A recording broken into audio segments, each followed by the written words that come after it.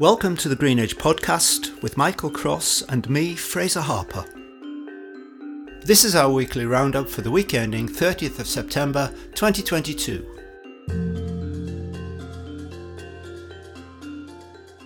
The news this week has been dominated by the economic fallout from Kwasi Kwarteng's mini-budget, if mini is the correct way to describe it.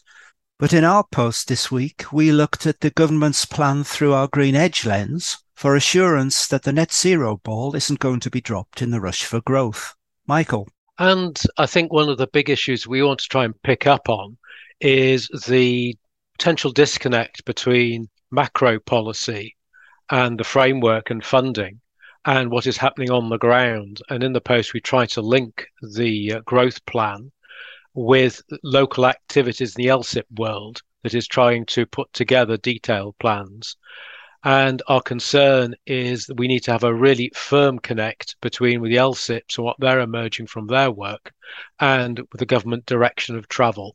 And hopefully this connection will happen over the coming few months. Otherwise, I think a lot of the good effort at local level will be lost. And in this week's post, we also feature a briefing report from the Sainsbury charity Ashton. The report is called Retrofit: Solving the Skills Crisis, and it describes some of the good work being done in pockets around the country to skill up for the retrofit revolution.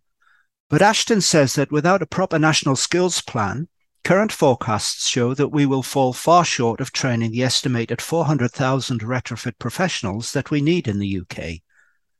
This week, we also talked to Cara Jenkinson of Ashton, who told us more. The primary audience for the briefing was actually local authorities themselves. There's a secondary audience of national policymakers too, but it was really to show, this is the good work that's starting.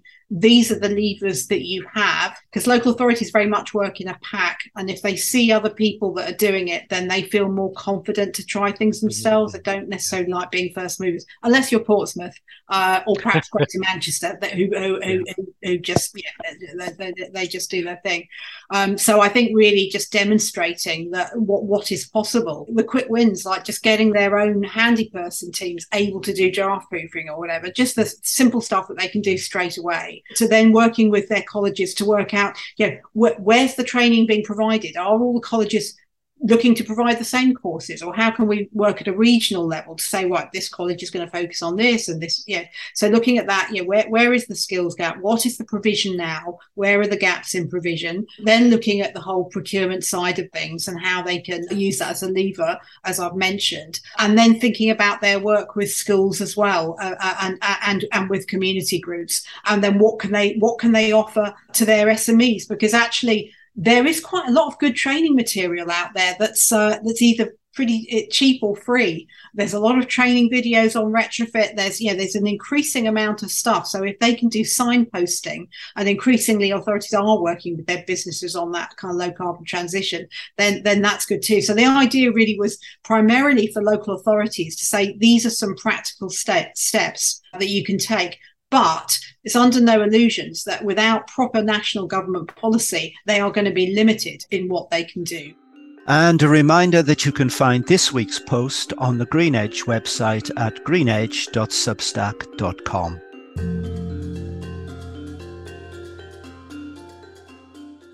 Auditel is a cost procurement and carbon solutions company that says on its website that with its help, companies can potentially self-fund their net zero journey, or even become more profitable through cost removal and cost transformation. One of the levers for this is the past 2060 carbon neutrality standard, and late last week we had an interesting talk with John Gerard of Auditel about where past 2060 sits alongside other standards like ISO. What we see is a lot of companies have got 14,001. Virtually everybody has got 9,001. A lot of companies have got 27,001 as well. And quite a few of them knew nothing about carbon. But it just goes to show you what ISO is. ISO is framework, policy and procedures. That's it. As long as you've got the policies, you don't have to have any data to back them up. And this is what I explained to people. I said, so you've got this. I said, what have you put in your environmental impact? And they make up some words and they stick it in there. Because I think it's section 6.2.1, I think it is, of ISO, which is basically what PAS 2060 feeds into and informs into, so that you can say, this is my environmental impact now, and this is what it's planned to be going forward. So it makes it have some meaning. I think, no, without that, it basically has no meaning. We are going to reduce our waste and we're going to do this. It's a policy statement. That's all it is, which is the sort of, what I would say is the weakness of ISO. Without data there, it doesn't really mean a lot. And that's what PAS 2060 does. It does, it fits into other, there's SBTI, Science-Based Target Initiative. And that to me is almost, it's almost a little bit more, but it's almost sort of, it's ISO-esque, for want of a better expression. It's not ISO, but it does drive you towards something. But PAS 2060 fits very well with that. So you can do PAS 2060 and you can use that as your SBTI statement. This is how I'm going to do it. So it fits in, PAS 2060, because it's a carbon neutrality statement, fits into so many things. And because it demands a year-on-year reduction, it logically leads you towards net zero. So if you follow PAS 2060 all the way through, you will get to net zero. 100% guaranteed. Take you a long time. Any business is going to take a long time. But if you follow it through, it will lead you to net zero. So although it's not a net zero standard, by following it, you will get there, because it's about reducing down your carbon as much as you possibly can. We will post further on our conversation with John, but briefly, on a deteriorating Zoom line, here's what he told us about some of the key skills required for companies acquiring PAS 2060 certification.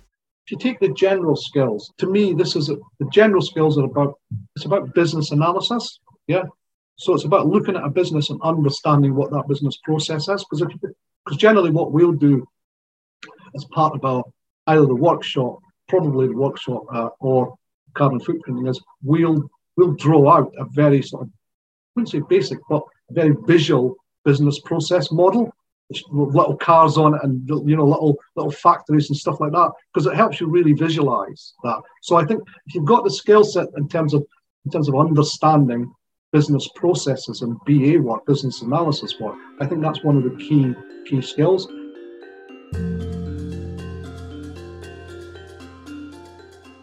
So, Michael, we're at the end of September and your reports roundup for the month goes out early next week.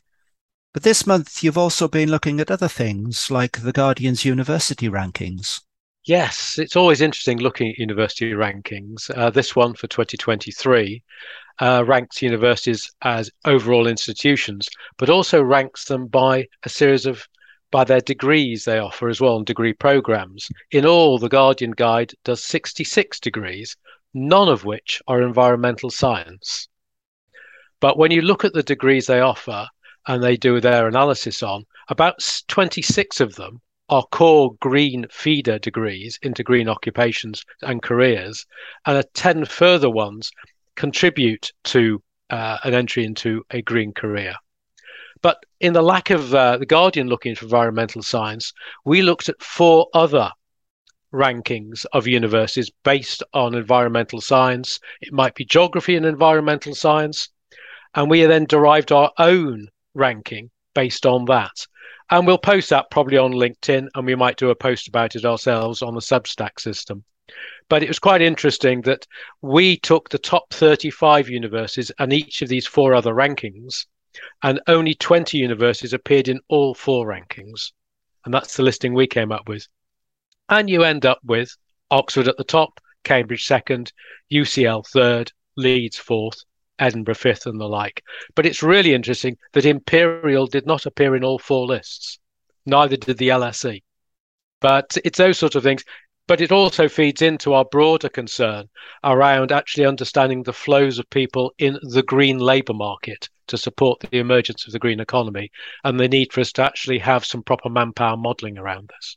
And I think you've been in touch with The Guardian about this, haven't you, Michael? Yes, Rachel Hall, who's the editor of that guide, and we'll pick up with her with that next week when she gets back.